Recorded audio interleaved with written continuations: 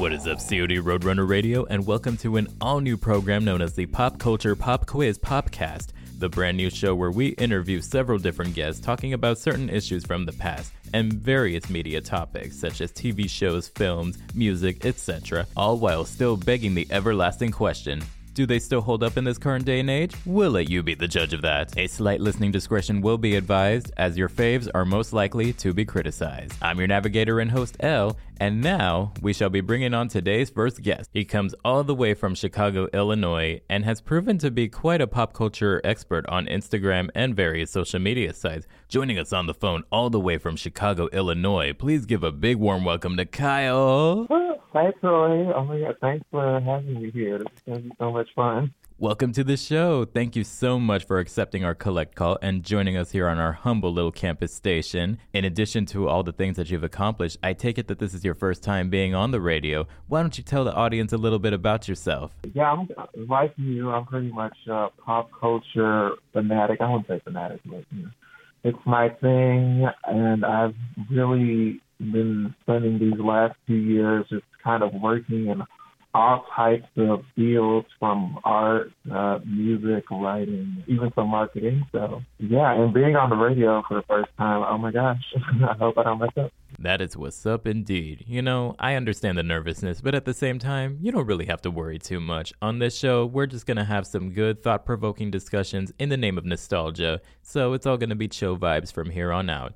To start off our first question, what were some of your favorite TV shows growing up and why? Well, of course, That's So Raven, Drake and Josh, pretty much anything that was on Disney and Nickelodeon in like the early 2000s. Like, there's like a 90% chance I watched it. You know, that is actually perfect because the main focal point that we'll primarily be focusing on will be the 90s and 2000s era of television, which really defined a lot in our popular culture, yet still begging the question if it holds up even to this very day. With that in mind, let's get to our first topic, and that topic is Living Single versus Friends. For those who didn't grow up in a 90s kind of world or might be a little unaware, Living Single was an ensemble cast sitcom that aired on the Fox network from 1993 to 98 and starred the iconic Queen Latifah alongside an ensemble cast consisting of Erica Alexander, Kim Fields, Kim Cold, John Henton, and T.C. Carson.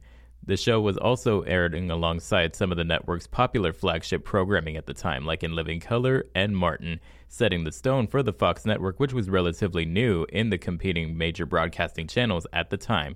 Then a year later on NBC came the iconic sitcom that we now know today as Friends, and since most of us do know what this show is about, it really does not need a lot of introduction. However, for many decades, there has been a long ongoing discussion as to whether the two shows copied off of each other, or if it might just be nothing more than a mere coincidence. After all, they did come within a year of each other, and while the two shows definitely have a difference in its tone as well as its comedic timing, there are still a lot of similarities that are a little too uncanny to not point out. With that in mind, I want to take it to our guest Kyle here and ask him, tell us, what do you think about the two shows, and do you think they copied off of each other? Prior to this interview, Kyle and I had a really interesting discussion about how we really do love both shows, and we really don't consider one to be too superior towards the other. However, if you love something, it's important to point out its flaws as well. Now then, Kyle, what are your thoughts? Do you think the two shows copied off of each other, or might it just be a mere coincidence? Yeah, now let's talk about the comparisons. Oh my goodness. It's definitely not a coincidence how Living Single came on like a year prior to Friends.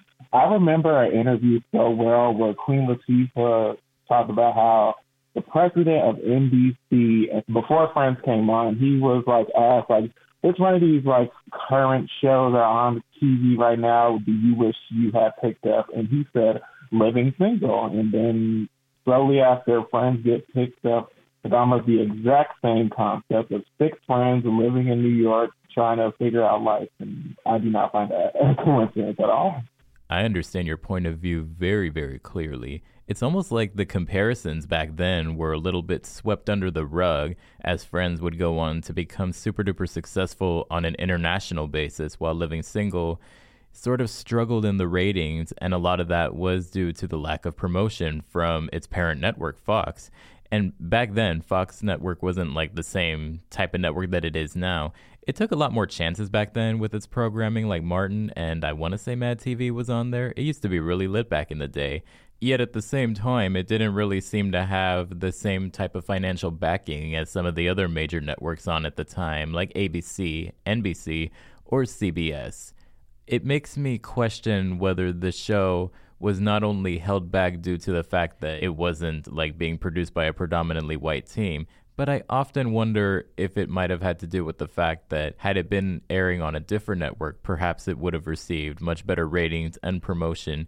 Do you believe that the network it was on and the lack of promotion might have been due to the show not becoming successful as Friends? I think it might have. It had been on CBS or something like that. It could have gotten more recognition. But the sad reality is stuff like this happens, especially back then. It was very much easy to get away with stealing a concept from people of color in general. And just you could get away with that so much more easily back then. And you kind of can today. You got to really pay attention to the details to be able to call it out. So when it comes to that, it's not fair, but at the same time, I do think Living Single has proven to be a classic show in its own right, not as big as Friends, but it's still known by a lot of people. Apparently, this role really helped people take Queen Latifah more seriously as an actress, because it showed that she could do different types of roles than the ones she had been doing in film. I'm grateful for that, too. It's honestly such a damn shame that there were so many setbacks behind the scenes that really prevented the show from becoming a lot bigger than it should have been at the time. It has actually been alleged on multiple occasions that the creator of Living Single, Yvette Lee Bowser, was reportedly upset with the lack of promotion from the network, and the cast member T.C. Carson, who played Kyle on the show, also got really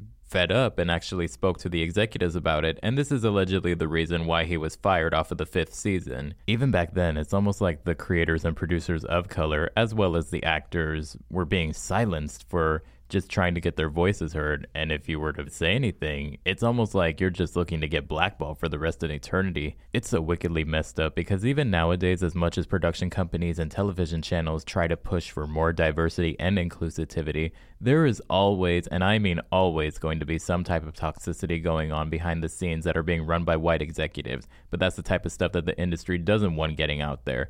Thankfully, nowadays, the internet never forgets, so of course, that is why topics like these are being more exposed and more discussed now, predominantly speaking.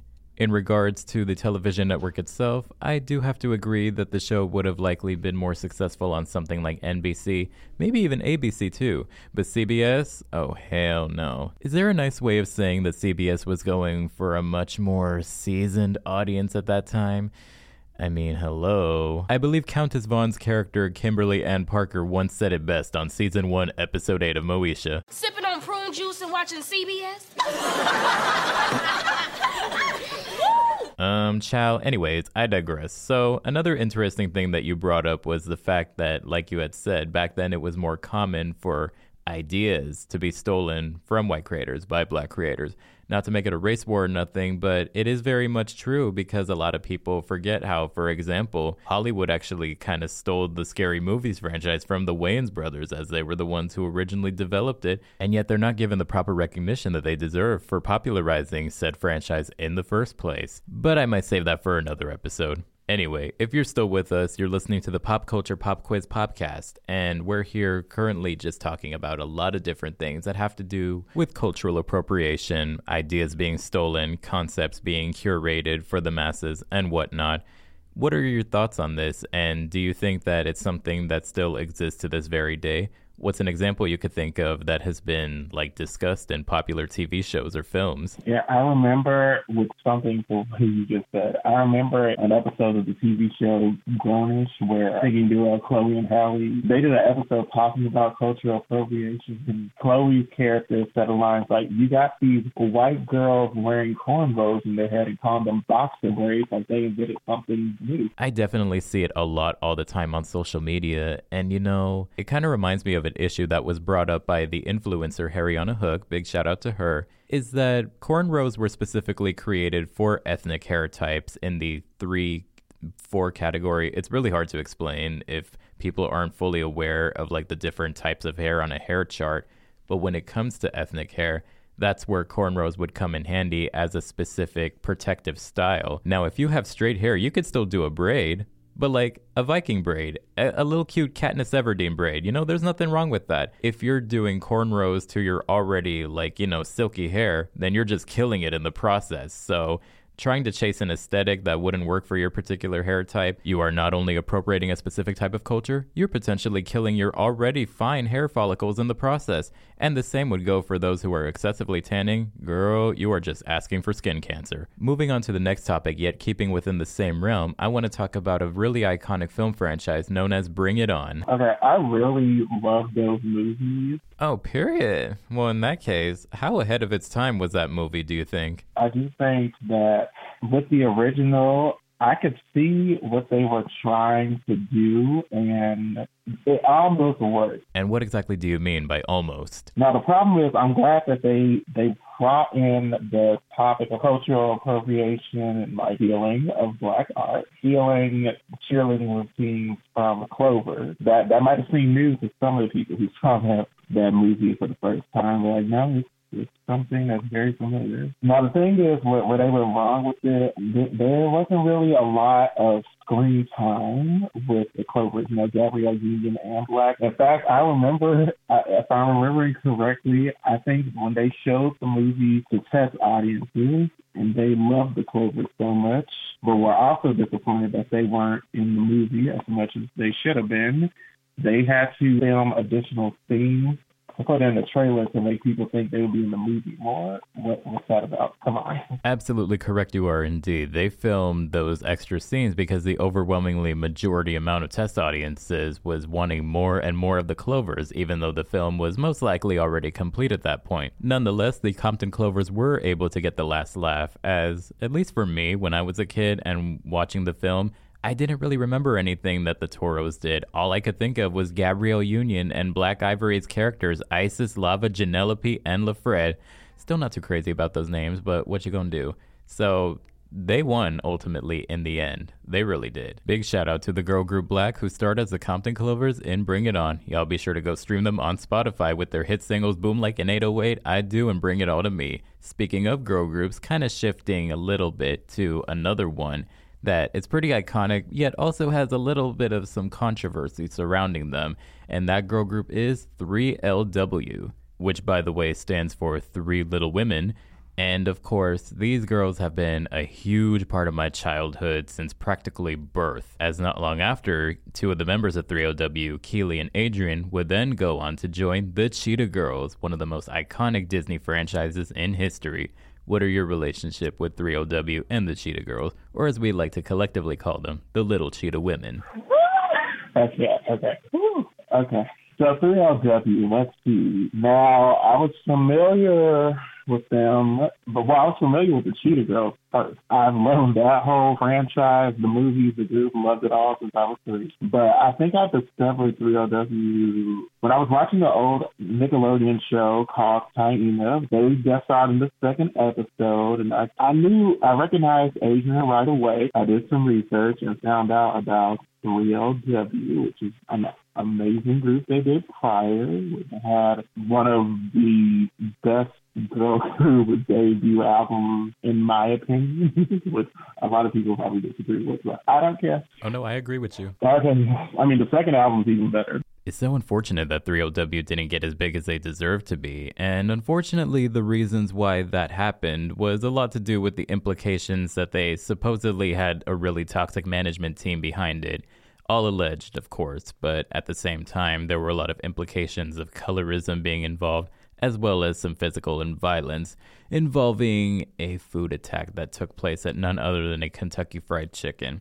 For the past 21 years, this has been one of the biggest urban myths in the history of R&B music. And to be a fly on the wall on that day and just to want to know what exactly really happened. I don't know about everyone else, but when I first found out about that incident, which had involved one of the group members, Keely, attacking another group member, Naturi, with pieces of food, what were your thoughts when you found out about that? Again, like when I found out about the LW, I was like very young, 8 to 9 years old. Yeah, when I first found out about that incident, I looked up videos of whatever I could find, and because Adrian and Keely had the upper hand, they went on TRL and explained their side of the story, which wasn't true at all. The story is that, no, Keely, yes, she threw her food in Tori's face, and of course, with that level of disrespect, that caused Tori to quit the group. I mean, as she should, because that's literally assault. But the way they said it on TRL, they said that Keely's little sister threw the food at Miss Tori, and I believed it at the time because I was like, oh, okay, that's probably what happened. That makes the most sense. But, as the years went on, as I found out more and more about Keely Williams being a not so nice person and causing a lot of drama, I'm thinking, oh, okay, yeah, this is very suspicious. This is not cool. And, even the person who was backing you up at the time, Adrian, is now taking the side of the victim, who's showing that it's real. We can get into it about the colorism part when I finish this segment. But yeah, it's getting pretty drama-filled and pretty messy. And it's even making you, Keely Williams, known as the messy cheater girl. Hence why Harry on the Hook's video was indeed titled Keely Williams, the Messy Cheater Girl. It's such a shame because I feel like when it comes to the controversies of the past, they definitely cannot escape both the mindsets of Keely and the general public. Well, there have been several allegations from the Williams family of Notori especially skipping on recording sessions and promo appearances and whatnot. None of it could ever stop the fact that people had already labeled Keely as being messy and a colorist. Do you believe that colorism as well as favoritism might have played a role in the group from day one? If we look at 3LW, in its entirety as a group, a lot of the songs, the regular formula would be Keely would sing the first verse, and then Adrian would sing lead throughout the rest of the song, and sometimes Notori would get a bridge, so it's not equal at all. And, a lot of people are pointing this out. What's really crazy is that, Adrian and Notori, both of them are stronger singers than Keely, so it was kind of making more sense. But then we get, more of the lead part, because this group was, managed by Keely's family. They found a way to, make her seem important, even having her in the middle for a majority of the photo shoots they did, even though she's not the lead singer officially. Literally, if you Google 3LW, she is in the middle on almost every single picture. Even in the Cheetah Girl photo shoots, minus Raven, she was always in the center. Oh my God, yeah. And she was, I don't know how, because her mom got her claws on that group. Well, not to be that guy, but in my honest, not so humble opinion, I always thought it was because she was the tallest.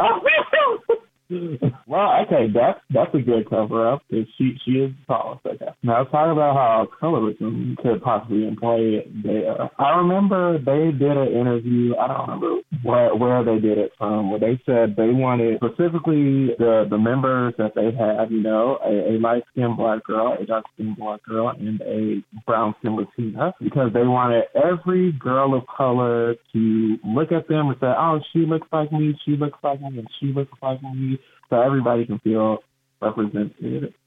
But in a way that's not obvious. You're pushing two girls up forward more than one other girl, and she's noticing it too. Yeah, much to the point where, it's part of the conversation of, why she left the group in the first place. So when we have that in mind, I do think that, most of the colorism was coming from behind the scenes. Keely Williams herself, she just seems like a messy individual who does not really look out for others, mostly just for herself. So I'm going to say with her, it might have been sort of more of an unconscious bias, because she does have issues with other women and other women of color. There's a long history of that you can go look up. So yeah, I'm saying that with the unconscious bias, because that's usually how it goes from those people, most young people. Because she was the youngest. Most young people at that time who do have an ego on them, they're mainly just thinking about themselves and silly other things, or ways to be seen more, if that makes sense. Indeed, it is a very dire situation at hand. Let this be a cautionary tale to anybody who ever thought about entering the industry at too young an age, which can be very, very harmful, not to mention a perpetuation of trauma for many years to come. I know that too many people in this situation probably wouldn't feel any type of remorse or pity for the villain, yet I can't help but feel that when it comes to the sad case of Keely Williams, the so-called messy cheetah girl. Realistically speaking, I really don't think anybody was that messy in this particular circumstance, although I do wish that both the kids and the adults at that time probably could have had much better discussions and much more open and honest dialogue regarding all of these things. That way there wouldn't have been any insecurities caused by the perpetuation of colorism. I would also like to be of the belief that the management was not entirely at fault either, and that they did the best that they could in that situation. Almost like with any sort of parent that's trying to raise teenagers, and as they grow older, figuring things out and how the real world works, it can be really tough, especially in regards to how the lineup changes were handled as well. After Naturi's departure, she was then replaced with a new member by the name of Jessica Benson. However, her time in the group would be overshadowed once Keely and Adrian started getting more involved with the Cheetah Girls, leaving Jessica to be by the wayside, as 3LW would not really make their full proper comeback, and Jessica would ultimately just go on to leave the entertainment industry altogether, now working in real estate. However, her social media accounts are known to be very private, and she is also quite notorious as well for blocking anything that is remotely related to Cheetah Girls and or 3LW. Perhaps it is as a way to let people know that she in no way or shape or form wants to be associated with what is perceived by many to be a painful past. What do you make of this, and why do you think, Ms. Benson puts so much energy into that block button on a single daily basis, and yet for some reason she's still friends with Adrian, but not with Keely? What does one make of this? Well, I feel like her story is down the least because, like you said, she is kind of forgotten, and that's just because the Cheetah Girls took on more of a focus when around the time she was put in the group. So I think what her story is, I think, she just didn't have the best experience in the group. So, maybe it's just, brings up painful memories for her. Maybe so, it's probably in that place where she just doesn't want to think about it too much yet, or just blocks people just, because forget it ever happened, even though, unfortunately, in a weird kind of way, that was probably, the biggest thing that ever happened to her. And why she still follows Adrian, at least. I just think they just might have a genuine friendship or something. A pattern I noticed with Adrian is that, she does, keep friends with people she's worked with in music, movies, TV shows. So maybe she's just that kind of girl that's easy to get along with. I don't know. Yeah, that sounds about right. While things most certainly could have been handled a lot better back then, it is also amazing to see that Keely has moved on from the drama a little bit and has even gone on to say on multiple occasions that she doesn't wish any harm towards Naturi or Adrian. Naturi is making a very successful career in television, and the same thing goes for Adrian, who was able to completely reinvent herself in this current decade with that talk show, The Real, running for 9 seasons and 10 years. It's really amazing to see how far she's come from 3LW to Cheetah Girls to now she's currently hosting E! News, and it's all thanks to, I believe, showing a good level of ethos, pathos, and logos when she was on The Real. I was going to talk about that for a second because I love The Real. Oh my goodness. When it first started out, I think that was an excellent show that had, women of color at the forefront talking about issues that affect all sorts of people and stuff that you really don't expect from, women of color to say on TV, and then they did say it. And everyone, loved it. They got an Emmy out of it, and I'm just so proud of shit like that existed. It was such a historic moment indeed for women of color on television to be as honest and as transparent as they possibly could while helping a lot of other people in the process. And it's such a shame to see that it's gone now.